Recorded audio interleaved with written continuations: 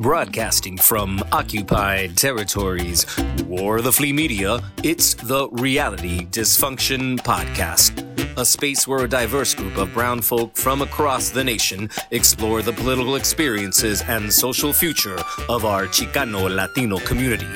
Control the narrative. Resist the dysfunction. Everybody, this is Ernesto Morales coming at you straight out of Prescott, Arizona. This is Reiner Delgado coming out of Lansing, Michigan. Alex Osada, I'm in Brooklyn on the East Coast today.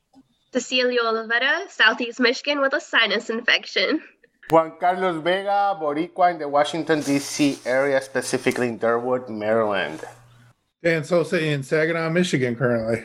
Carolina Sanchez in the Inland Empire, SoCal. So today we're going to talk a little bit about, what happened to all the news articles about Latinos. Like we were like the hot thing like 6 weeks ago and recently discovered. Everybody was like, who are these people? I don't understand where they came from. And then, as soon as Biden got sworn in as president, they stopped talking about us. I mean, what do you all think about this? Well, I don't know if you saw the article that I forwarded to you guys, but it was talking about Biden's executive actions. And there was a survey done, and his executive actions on immigration and refugees have been by far the least popular of his executive actions. So if anything, I think that should bring into focus or make us be realistic about the fact that people that voted for Biden, especially the centrists, they're not in any more favor of immigration reform or a lot of these issues than the progressives are. You know what I mean? They're not, or I should say the Republicans are. It's just not a popular policy thing among people who call themselves Democrats. So I mean, we've had this discussion 100 times. Democrats, just because somebody's a Democrat doesn't mean they're in favor of immigration or refugees or any of those issues. I was going to say, I actually think that most of the talk as far as like who's going to swing the election was really focused more on the African-American population, and that most of the talk about Latinos was just like shock at the numbers voting for Donald Trump. Which was interesting, right? Because our communities, right? I think that's probably a better way to say it. Our communities overwhelmingly didn't vote for Donald Trump. There were some that did, but like overwhelmingly, like 80% and up didn't vote for Donald Trump. And so I think that's also interesting too, in terms of the way that we've just disappeared. I mean, as somebody who's participated in electoral campaigns, for the last 20, 25 years, it's just it's a little discouraging to see the way that our community constantly falls for this thing that mostly the Dems do, where they're like, oh, we need you to be able to put this agenda forward. And then as soon as the election's over, they're all like, yeah, we'll see you chumps in 4 years, and it just happens over and over and over again. And I think the thing that's really depressing, it isn't that they do that. What's depressing is that we keep falling for it. And that's the part that just kind of blows my mind. Well, there's no other alternative right now for people to hear. Like, what's the other alternative, right? Like, the Dems are the best alternative for sure, but, I don't think people also think, can I be an independent? Or, because there is no other party right now, right? And then as an independent, how can you pursue your rights to vote and to do, right? It's kind of interesting because I just think it's the general, basic, regular way politics and voting and elections take place. Latino vote, the Venezuelan vote, and the Colombian and the Puerto Rican is going to decide the elections. And then the elections happen and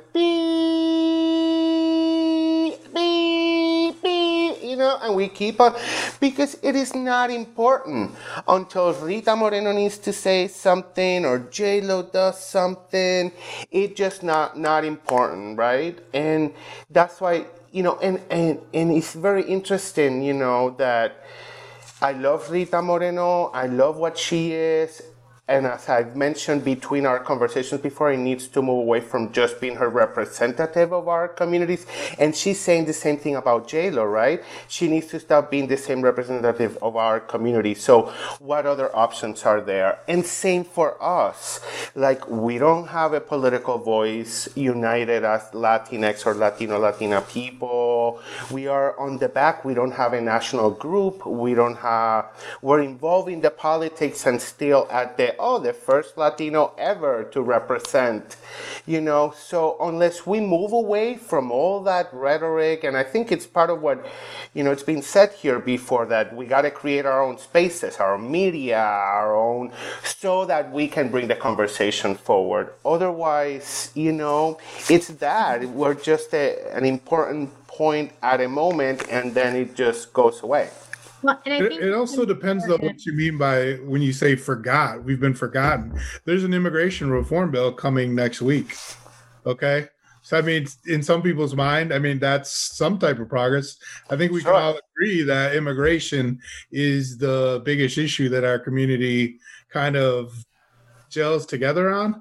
And it's not like Biden's been unclear about what his immigration agenda is. If you go to the website, he has a page that's titled The Latino Agenda of Joseph Biden. He couldn't make it more clear exactly what he intends to do. So maybe the media is not covering it, but he's been clear on what he intends to do. Well, and the word is going to come out next week. I kind of second what Danny said, because it's not necessarily this administration. I don't remember when it was, the last few days, there was an article that came out about a Black couple who, when they represented as Black, the assessor assessed their property at like $400,000 less than when they had a white neighbor come over.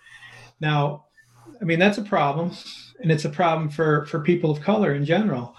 But the thing about the way the article was written, and it was a national publication, and then I hit some Google searches on the issue, assessment of minority property, or however I did it. I did it for that. I did it for loans, and I did it for, 3 categories all related to housing.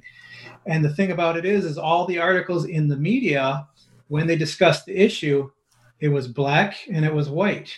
There was one article about one of those 3 topics that had also mentioned Latinos, and that was only because of a 2018 study that came out of Berkeley about the issue. But other than that, they always frame it as it's a Black issue or a white issue.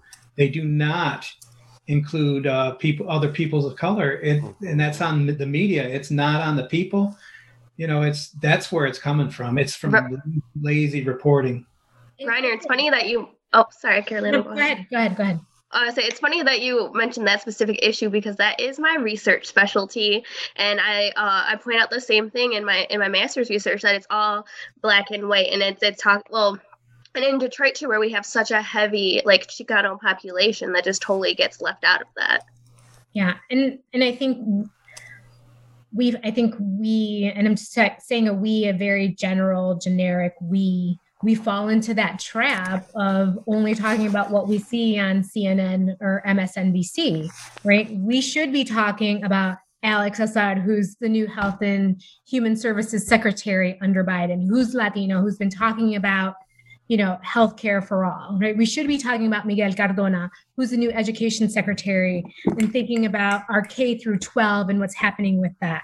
I think we need to start talking about that, because nobody else is, and nobody else is gonna.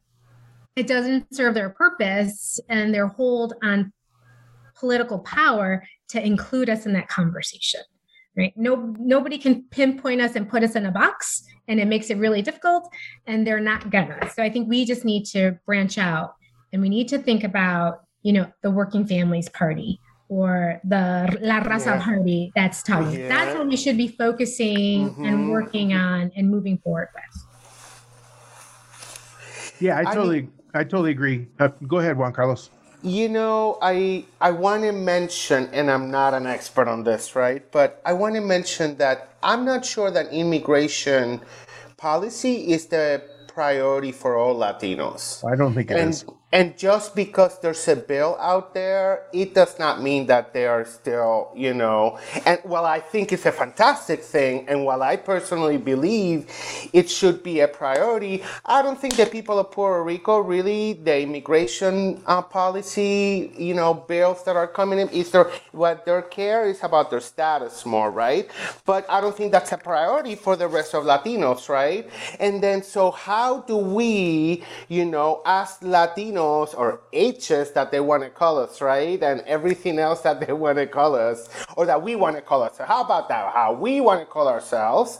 Then, until we don't see it in the media, and not in Telemundo and Univision, right? Because they're part of all that other, mass media production that comes from white supremacy, right? And that just focuses in one or two news a day. So, how do we create our own I hate to say our own parties, but a party that represents us, right? Where everybody's included, right? And then how do we create our own policy agenda? How do we create our own media? And then that way it seems to be more, we can bring our voices, and it seems a little bit more representative. But the way it is right now, it just seems like we're like climbing using our pinky fingers, The way it is right now ain't working for none of us. Yeah. Well, yeah. Pinky fingers. Working. A chancletazo limpio is what it is that we got to do it, all right? Just grab your chancleta and start swinging, I mean, I think that were you going to say something, Caroline? Yeah, I was like, for me, looking at it, the biggest thing is not necessarily the creation of media and narratives and stuff. It's the distribution of it. And because people are already talking about it within their own spheres, within their own communities, talking about what they want to talk about. And with social media and all these really cool things, it's very easy to just put it out there, but it's harder to then get it to people and to have wide distribution. And that takes, money and advertising and, as well as community building and all these kinds of things that make the narratives that we want to talk about that are already being talked about, kind of more silent. So, I mean, we face that problem just with this podcast. I think, that this podcast is actually a really good example of what it is that you're saying right now. We have a group of people. We're coming up on 100 episodes. For almost 100 episodes, we've been having this conversation. We had it all last year, and it started the year before that. But our biggest challenge isn't getting together and having, very informed conversations about our opinions and about facts, about things that are happening. It's about getting it out to a wide range of people. That's really the issue. I just want to also say too, and I'll be brief because I know that I just said something about this other issue, is that I don't think that immigration is really a major issue for this community. And I think that as long as we continue to let it be hijacked and so that it becomes the issue politically, and as long as we continue to have a conversation that frames us as immigrants, then we can't ever really get to the type of discussion that we actually want to have about political power.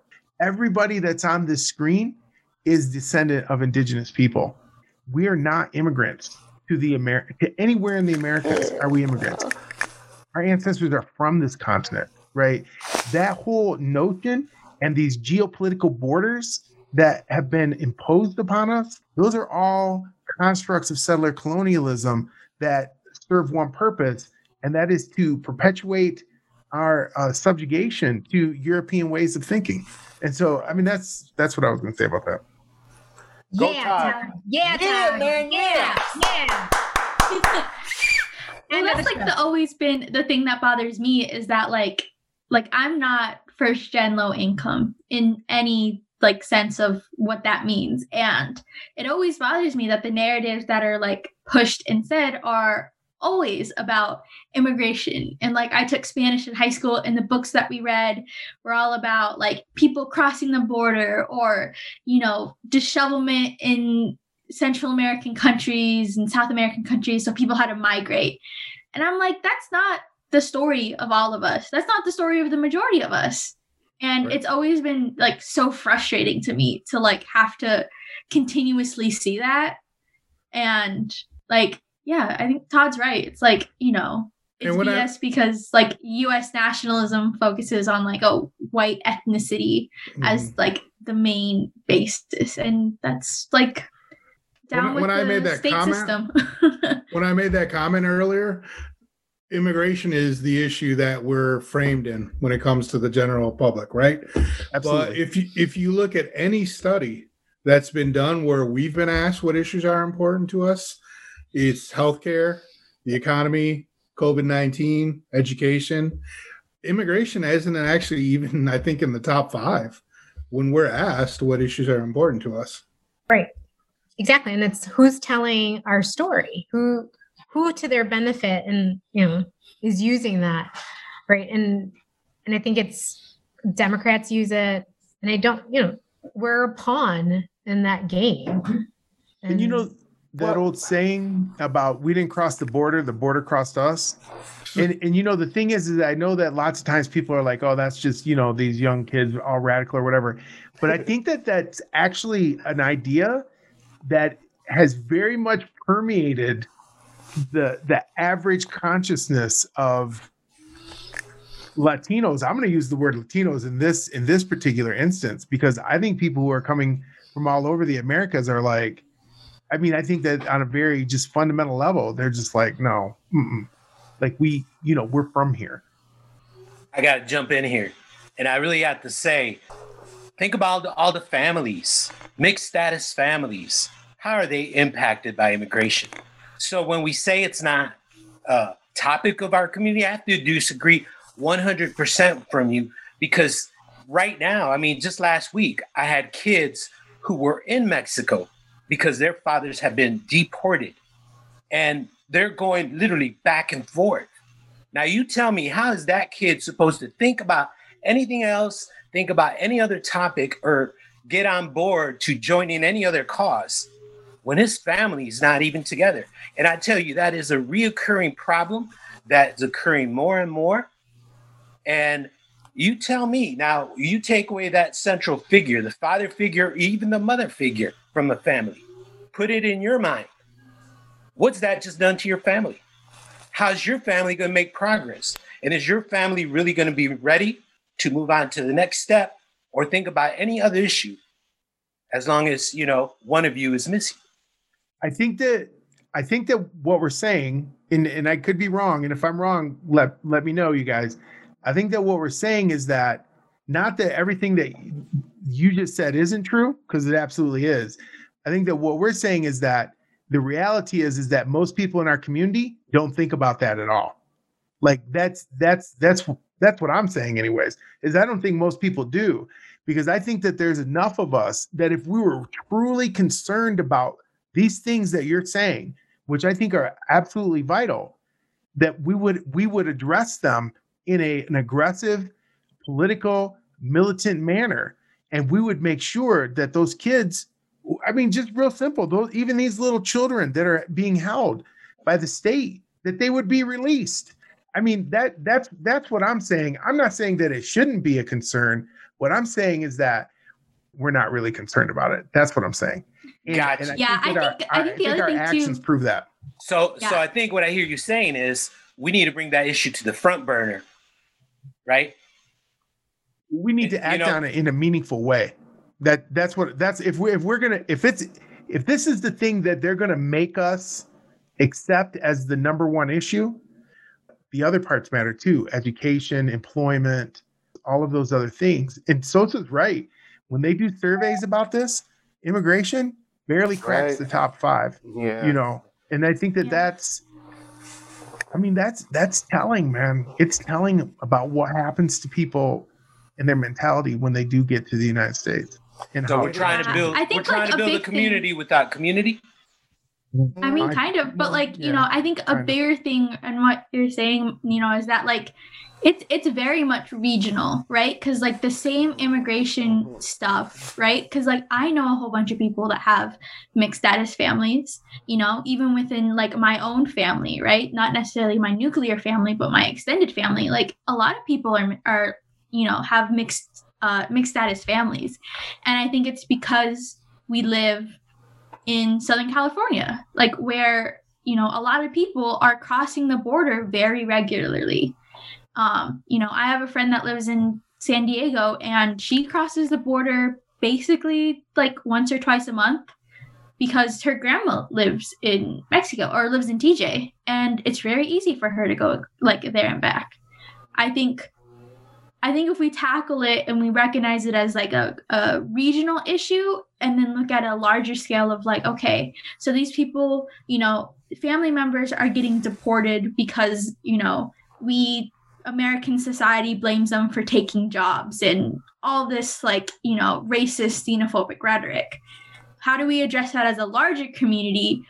Goes back to like what Ernesto and everyone else has been saying, is like we got to talk about different issues and then look at those issues in a way that is intersectional, where healthcare is really important because a lot of people are uninsured.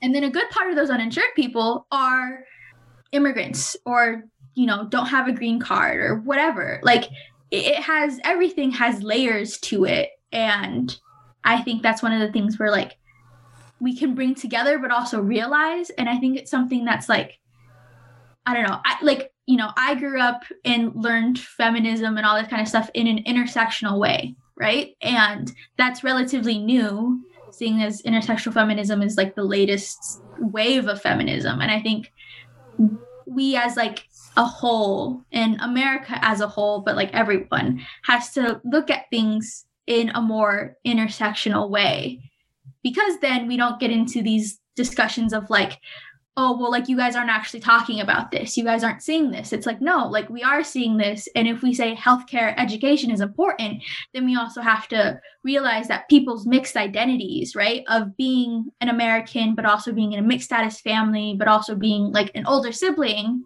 are all tied into how people get education, how people like treat healthcare or like treat their health and all these kind of things. So I'm going to give a clap to Carolina. Yeah, I would agree with that. I would agree 100%. But at the same time, you know, I have to say that we have an issue that affects the youth and we have an issue that affects kids. Now, you tell me, how can anybody really go against that? Right? And are we missing that boat? And we have an issue that we could very easily win, you know, kids in cages. How do you step away from that issue? You know, yeah, I'm not saying that it needs to be front. We live in a humanistic, empathy-less society. Well, I'm just saying, I think we have a very unique issue from which to build on. And I'm not saying that it needs to be first. I'm not saying that it's first. I understand that 100%. Yeah. But the fact that we let it go, we're missing a very great opportunity. I think that's true. But I think it goes back to what we were talking about, like that, to answer your question specifically. I think it goes back to what we were talking about in the very beginning in thinking about political parties, right? Because it's clear that the Dems aren't going to deal with this in a meaningful way any more than the Republicans are. And I think, and actually, really, if you look at the history of immigration, Republicans have been the ones who have initiated all of the amnesties, right? Correct. I mean, so it's kind of like, all right, you know, but they're not going to do any more because then all of those people that they amnestied, you know, became Democrats, right? And so, I mean, whatever. Yeah. Who built more wall? Democrats. And it is. You're exactly right, Ernesto. It is a wedge issue. Think about gays. Yep. The gays used to be the wedge issue. And no longer is that issue a wedge issue. Now it is an issue. Yep, LGBTQ. Now it is an issue of pride. Why? Because it's been an issue that's been dealt with. Yes, and so I think that the thing that's missing is that we don't have a vehicle, right? Like I think that there are vehicles that are developing, right? Like Francisco and I have been participating in this, study group for Rasu Nida. Every Friday, that group gets together and, continues to write out platform positions, that we want to present to the community, that says this is what this party stands for. But then at a certain point, it's going to get back to the issue that that Carolina was articulating just a second ago, right? It's how do we get the message out? Because I think that there's a false sense of power that comes with the internet and with social media and with all this other kind of stuff, because you think that you're communicating with all these people, but you're actually not communicating. Oh, I was gonna say that too, because like Ernesto, you mentioned power a couple of times, and Carolina mentioned community. And when we look at the African American community and we see things that help them, or I shouldn't say have helped them get their message across, it's their ability to organize and their ability to raise funds. And so then it becomes a matter of, we obviously live in this wonderful capitalistic society. So are we going to play by the rules? And how are we going to get power? How are we going to, get the money? Or are we just going to tear all this shit down?